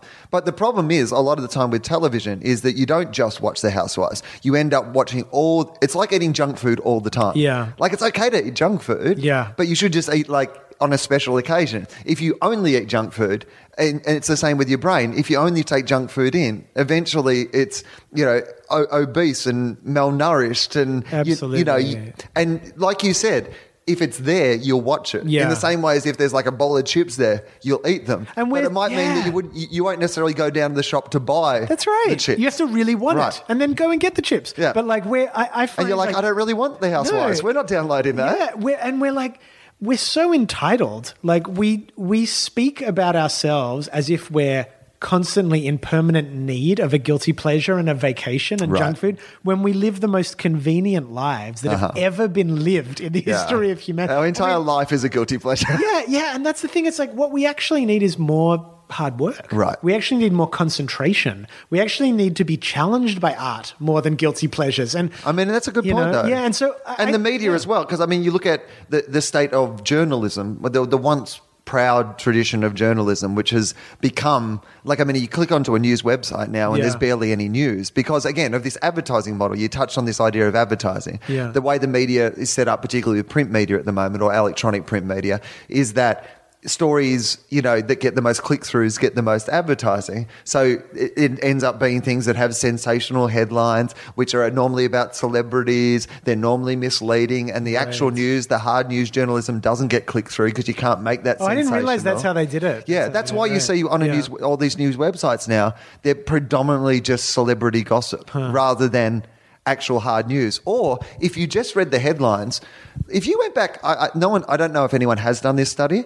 but I've certainly just noticed that as a consumer of the media, which is that headlines just lie or misrepresent stories now. Right. Because they want you to click through. Right. And if you just took the headline and you didn't actually click through, you would just walk away with a completely wrong impression of what that story is. I actually saw that today on one of the news sites. There was maybe, I don't know where it was, but something said 4 arrested in connection to Philip Seymour Hoffman's death. Yes. And I clicked through. I was like, oh, that's really interesting. Yep. I wonder what sounds like there's a conspiracy to murder him or something. or that they actually found the dealer that did that. Yep. And the article was just about 4 heroin dealers had been, and it actually said there has been no connection proven with that he got his heroin from there or anything. And I was like, that's what you're saying. I was like, it's like a blatant lie. It's not even. And I guess it's just there's no code of ethics in terms of how they sell us this stuff. So I think that you're right. Like, I hadn't really thought about it until you said it, but we talk about this idea of it's a guilty pleasure or we're just doing this thing to relax. But the truth of it is that we've got so much of that now, much like food. Yeah. Like, in the way that convenience foods, processed foods were developed so that one night a week you could eat a TV meal or one night a week you didn't have to cook dinner in your busy lifestyle. Yeah. But then our convenience became every meal. There's an amazing, we wanted everything to be convenient. There's an incredible philosopher and spiritual teacher called Gurdjieff from the turn of the century, like 1890s to 1920s or 30s. And he actually said that what matters in life isn't even effort, it's super efforts. The efforts that take us beyond what we thought we were capable of, those are the things that lead to our progress. Right. Because everyone was like, oh, I'm putting in effort, I'm meditating 20 minutes a day. He's like, if you meditated 20 minutes yesterday, 20 minutes today is going to do nothing. It's actually in your comfort zone. You have to, he described an amazing analogy. He said a super effort is when someone has to walk 15 miles through a blizzard to get home to dinner. They walk in the door, dinner's on the table, and they go and walk there and back again. in the snow, 50 miles there and back before they eat the dinner. Right. Those are the efforts that transform you. Right. And obviously this is also, your wife will leave you because exactly. Like she just made dinner. Exactly. It was hot, and then you went for another 30-mile walk. You fucking idiot. But look, so this is an extreme example. But the point is that we actually need to put more effort in. We don't need to relax more. Yeah. We don't need to like have more convenience and more like, just like, it's not a party. Like the vacation's over. And if we want to if we want genius to strike, we have to be prepared, and for me, the preparation is taking it seriously, working hard on ourselves, working hard on our families, on our communities and the larger world. And, attempting to truly do something beyond that we can envision. It's very interesting, man. So when do you think you started that journey? Because did that start at age 14 and it's just been a constant process, or was there a point somewhere in your life and career where you think these, that state of mind that you have now, these perspectives that you have became clearer to you? It was something I sort of always knew to be true, meaning that like the story I told before about bringing in the horrible thoughts before I went to bed as a kid, in that I didn't like it. That was not fun, but I knew that if I put the effort in, it would pay off.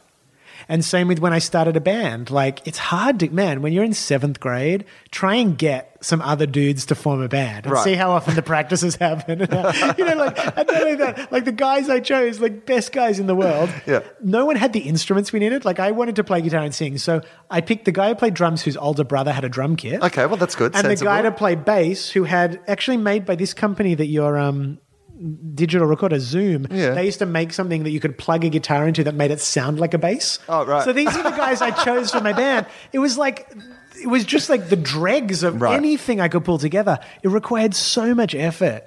And I'm really glad I put that effort in, because that's the other side of it, that there was the delusion and all that. But the delusion became grounded in reality. Like for you, when you did go up and do the 10,000 hours on stage, that like, it was impossible, and then it wasn't because you'd done it. And so I feel that for me, it's always been there, that idea that hard work does pay off, and you're going to have to conquer fears.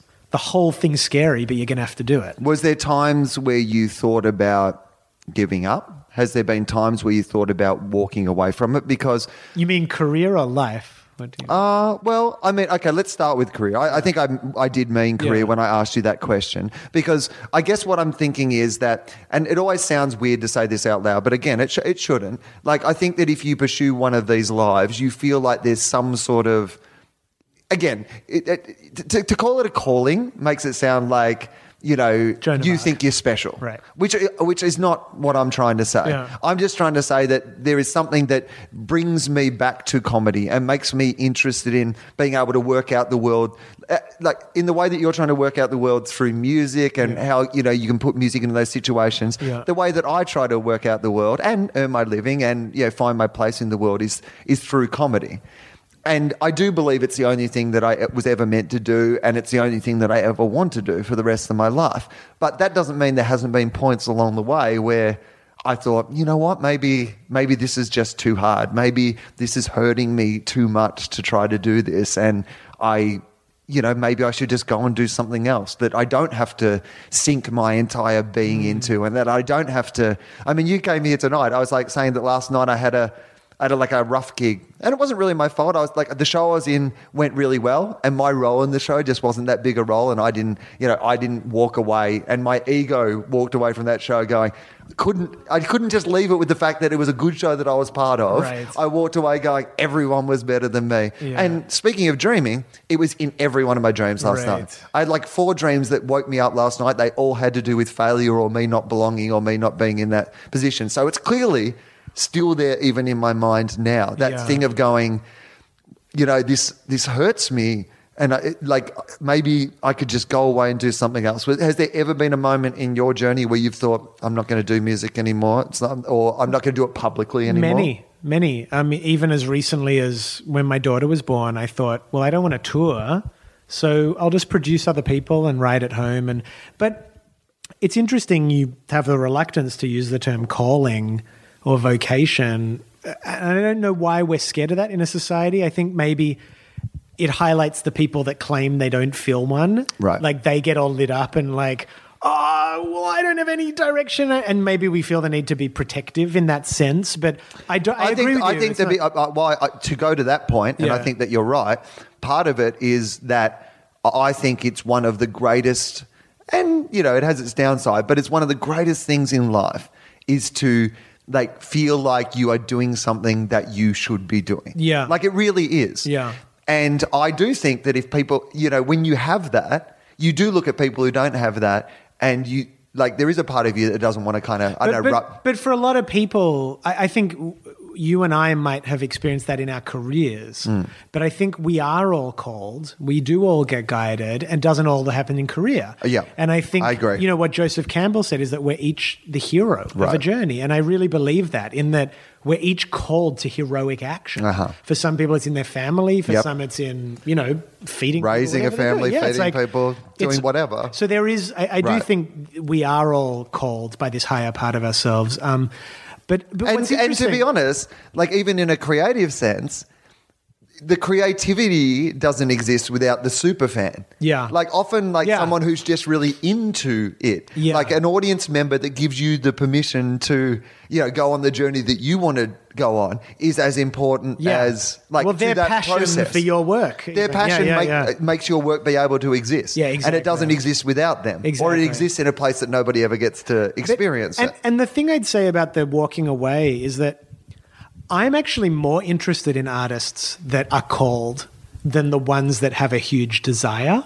And I think you only really know when you've tried to walk away. Okay. And so, you know, I think, again, to use like, you know, it's so rich, all the religious symbology for these journeys, but I think that's where that saying bear your cross comes from, in that you have a responsibility to do something, and it might be something you don't necessarily want to do. It's nice that you say it's the greatest thing you feel to do comedy, but you might have a whole year or two where it's actually the last thing you want to do, but something in you is driving you to keep doing it. And I trust an artist that continually tries to walk away and can't, because they're the ones whose work I want to hear. Right. Because it's something that has to come out of them against their will. Right. The ones that are young and like bands just go, we want to be the biggest band in the world. I'm like, well, I'm sure you do. Everyone wants to be the biggest band in the world. It's really fun. You meet pretty women, you make money. And I still want to be the biggest band in the world. What's not to want?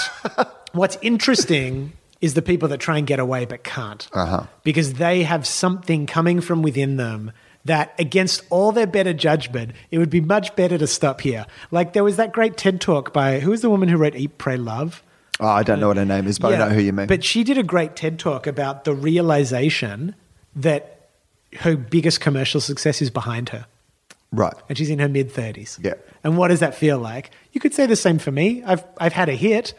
Chances are slim I'll ever have another one, not because I'm not writing good songs, but most people don't. Most people probably have one. And that moment. You had that perfect storm for and you could say the same with your TV things or radio things, that like you may never get a platform like that again. And I read an article the other day like assured you of it. that said that really did say that my best work was well behind me, and I was like, I thought it was unfair, but I realized in their mind that was a period of time that, you know, that they wanted to enjoy what I was doing. Well, and it's embarrassing for us to continue in the face of that reality. And that's kind of what she was saying, that it's like very hard.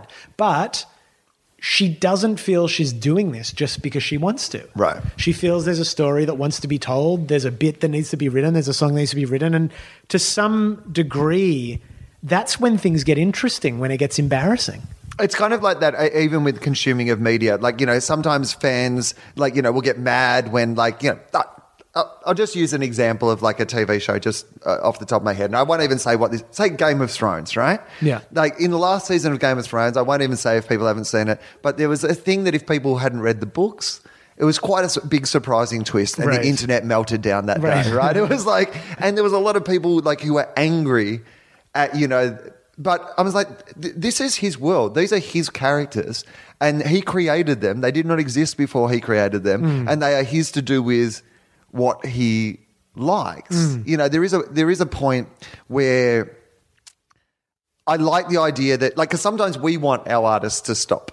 Yeah. Do you know what I mean? Like, sometimes we go, you know, here's a classic example for me, Black Eyed Peas, right? I still love the first Black Eyed Peas album. And now there is part of me that thinks that everything they've done since then has spoiled my love of it. But the album's still great. Yeah. I can still put that album on and go, this is a fantastic album. Yeah. I don't have to listen to the other stuff. Yeah. I don't have to let that. And you know what? They made that first album and they can fucking go and do whatever they want to do. Yeah. It's their work. I just can either you decide to be part of it or not be part of it. Well, we're again touching on this thing of, can we allow things to change? Right. And that is the essence of anyone who has a long career or a long business, thing. There's multiple reinventions. There's, I heard a great story about, I think it was like Bill Gates and Donald Trump and one other entrepreneur being interviewed, and they asked them, here's a scenario. Everything crashes and you have to start again tomorrow. Mm-hmm. How do you feel?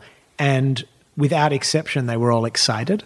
Yeah, right. And it's like, that is what we're talking about. The artistry or the genius or whatever it is of that we each have, every single person has, is the ability to start again. And that's where life is. It's in the new. It's here right now. And so keeping up with it is the adventure. Being in the now Yeah. versus, or how do you incorporate thinking of the future? Because I think a lot of the time people mistake the idea of living in the now as hedonism or something. Yeah, living as if there's no tomorrow. Yeah. Whereas what I would say is you've got to try to live in the now, but the now also always takes into account tomorrow. Yeah. Like, the future is actually present in the present. Well, now can only exist the way it existed because of the past. Right. So we have to realize all future nows are coming out of this moment. Yeah. And again, it comes back to the effort. Then how are we going to create tomorrow in the way we want? It's happening now. We have to right now put in effort.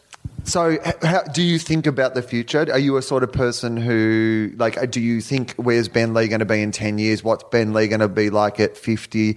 Once you have kids, you don't want to spend all your money and, it's like there's stuff like that you worry about. Right. But no, not too much. I've always had a degree of trust, just that the process itself will reveal that to me. You as a person, do you think of you as as in I would still like to be making music when I'm 60 or 70, or are you just literally it will go where it needs to go? The one thing I do feel and I've always felt is I've never really bought into the myth of the best art happens in your early 20s. It makes no sense. No, to and me. I really like, because surely art should be telling you about the world and your experience. So surely the more experience you have, yeah. And this year I've really got into Wagner, right? Operas, and they're incredible because he did his most complex and best work, Parsifal, before he died. And I've always viewed.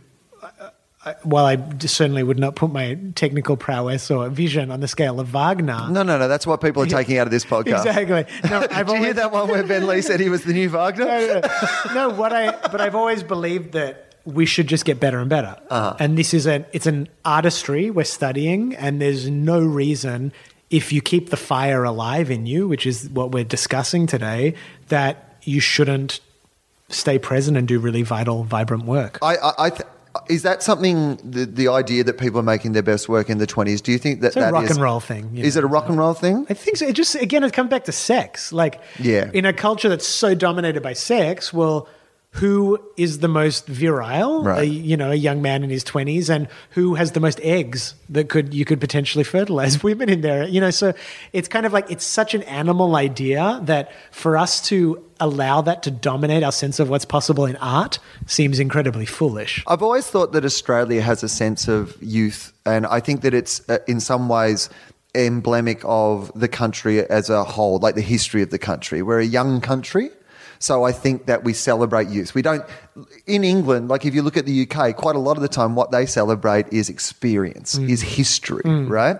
And I think because our country, if you want to look at our history, it's not particularly pleasant what, we don't have a connection with the Indigenous history in Australia, and what connection we do have as white Australians is an unpleasant, history and connection that people struggle with. So I think instead of trying to celebrate history, what we do is celebrate new. Right. You look at television, it's always full of new people, of young people. And Australia, I think in particular, is a country where I look around America and you see a lot of guys your Lettermans and your newsreaders and all those and and their that's interesting. experience, I hadn't right? thought about that. But in Australia on television, you don't really see 65, 70-year-old people like hosting things. And I think it is a bit of we're Australia, we're new. We define ourselves by young sports people, and people doing well as like, we want them to be young and successful and vibrant. Well, it's interesting that I noticed this week around this whole Jimmy Fallon, Jay Leno thing, the mix of feelings that it brings up for people, because, purely on a just business level, you have someone who has been number one, and continues to be number one, still is, and that's when he's getting fired. I mean, from his point of view, like it must have blown his mind that like. Because, and we're probably going to get into this, but like Jay Leno's humor is not my sense of humor, but the dude, it's a lot of people's. Like the dude was number one for all that time, up against a dude I consider one of the greatest of all time, Letterman. It's like there was another guy who kept betting Jordan all the time, right? And they got rid of him the first time when he was still number one. Like from his point of view, he must have been thinking, I've done nothing but be the most successful person at this job and make everybody rich and famous. And then you've got rid of me. He comes back. He's number one for all that time. They get rid of him again. It's very interesting, isn't it? Right? It's like, I think I don't know quite what, but it reveals a lot about our relationship to history and development and evolution and what it means, and everyone's trying to plan, well, his viewers are going to get old and they're going to stop watching and it's up too late at night, so we got to plan now. And but it also comes back to this theme that's been through this entire conversation, which is the nature of the people who don't want to change versus the nature of the people who do want to change. And I think you would find that what they're saying about Jay Leno's audience, whether it's right or wrong, is that he has an audience of people, and the reason that some people don't respond to Leno is they think he's never changed. He's doing the same jokes that he's always been doing, and Jay's comfortable. But there's obviously a massive audience who don't want to be provoked, and also who don't want to be who just want to be mildly amused at that time of the night by their friend Jay. But what you are saying too about what we're assuming, for, what Jay Leno might be feeling or looking at as he looks at this situation, it also reveals a lot about how we might feel when we choose the secure option and it doesn't pan out. Right. Because I think we've all done that. We've all tried to make the safe bet as artists and gone, oh, you know what? Like I had a thing where After Awake Is the New Sleep did really well. I had this other project that was ready to go, but it was like a total left turn. And my label said, you know what? Just do your next album and then do that, just because you've had all this success. And there was almost like a promise in it that my next album was going to be wildly successful if I just did it. And I kind of bought into that mentality with that record. It'd be hard not to, I imagine. I was just like, well, it's just me. I'm just writing songs. I love all these songs. I'll just make the production like good and clean and put out a Bentley album. But it didn't have something. I don't know what it was. I mean, I like the record, but it didn't catch on. And now looking back, what would the difference have been? Like, I may as well have just put out the one I wanted to. Like, we make these safe choices, in a sense, kind of prostituting our desire of what we actually want to do. And it's fine when it works out because we can go, oh, well, that's good. Now I've got the house and the swimming pool and my kids are healthy. And, there are moments when we go, well, security, that was worth compromising for. But when it doesn't, the fragility of the whole system is revealed and we realize how much we've been trying to be the good little boy or good little girl for the payoff. And when it doesn't come, it's like really disheartening. But how important is that then too? Because I've got an example of this as well. I did like 18 months, not even 2 years of like commercial drive radio on Triple M. Best thing that I ever did in my life for two reasons.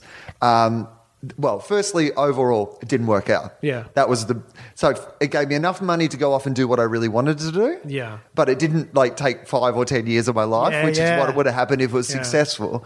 But also the process was so horrible that I was like, oh, no, this isn't, like it reassured me that that wasn't what I wanted to do, and then kind of kicked me off to, I started the podcast, I started doing things that I really wanted to do. And it reinforced in my mind. Sometimes you've got to go through that to go, oh, no. You know what? Because you could have done that next album, it couldn't have worked out.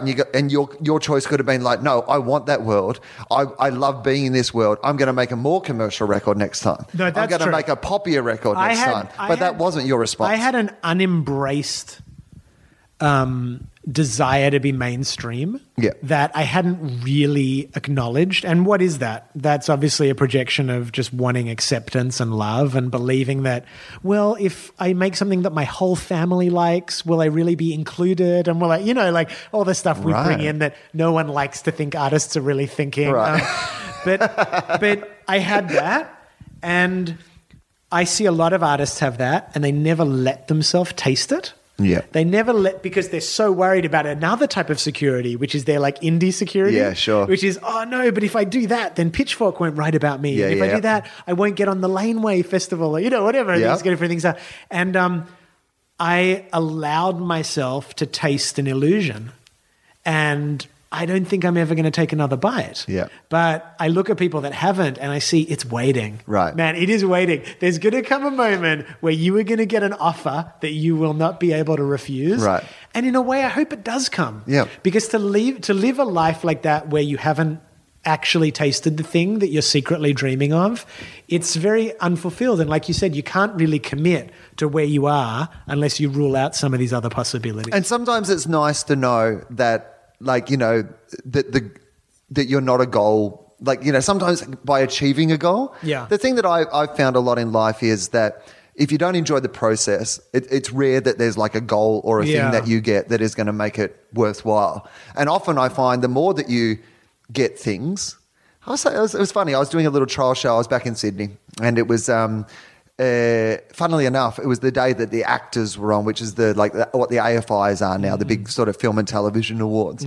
And I was doing like a trial show, like in this tiny little Chippendale pub down in this basement, like, doing this improv like trial show for my new tour. And somebody like asked me, because I was doing Q&A at the end, and somebody asked me about the fact that like, why aren't you at the actors? Right. Like, because my show was up for an award, and like they'd actually asked me to host it, but like I was literally in this tiny little pub doing this free trial show. And I was like, you know what? I'm not disrespectful of that thing. I won one once and I loved it. Yeah. But it's done now. Yeah. I won one. I know what it's like. I didn't get any particular joy out of that like before I'd won one, I thought there was a joy. Like, I'm glad that Yeah. Is it weird to say? I'm not really articulating it properly.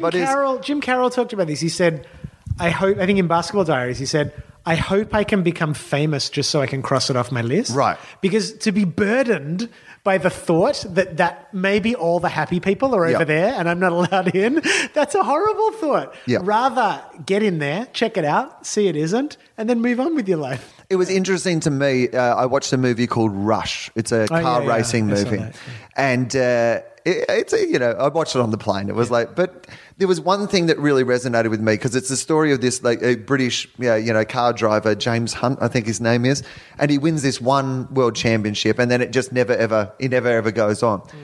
And there was part of me that was like, no, I got it. He just didn't love car racing. Right. Like he wanted to win. He wanted to be the best in the world once. Yeah. But he wasn't one of those guys who were like, now I have to be the best in the world every year for the next, 7 years. And I don't think either of those things are wrong, by the way. Well, I think but you've got to just be whatever you got to know what you are. Yeah. Like I think I've vacillated and I thought I was that guy. Well, that's important as well, isn't it? To understand that one day to the next you can exactly. be... But some days I feel like that. Some days I feel like that guy who's like, wow, I've had a hit song. Right. I mean, how cool. I'm in a tiny club of people that have written hit songs. Yeah. Not to say release them even on an indie label and had enough. These are like big accomplishments. And I think I'm very happy with life as it is. And then other days...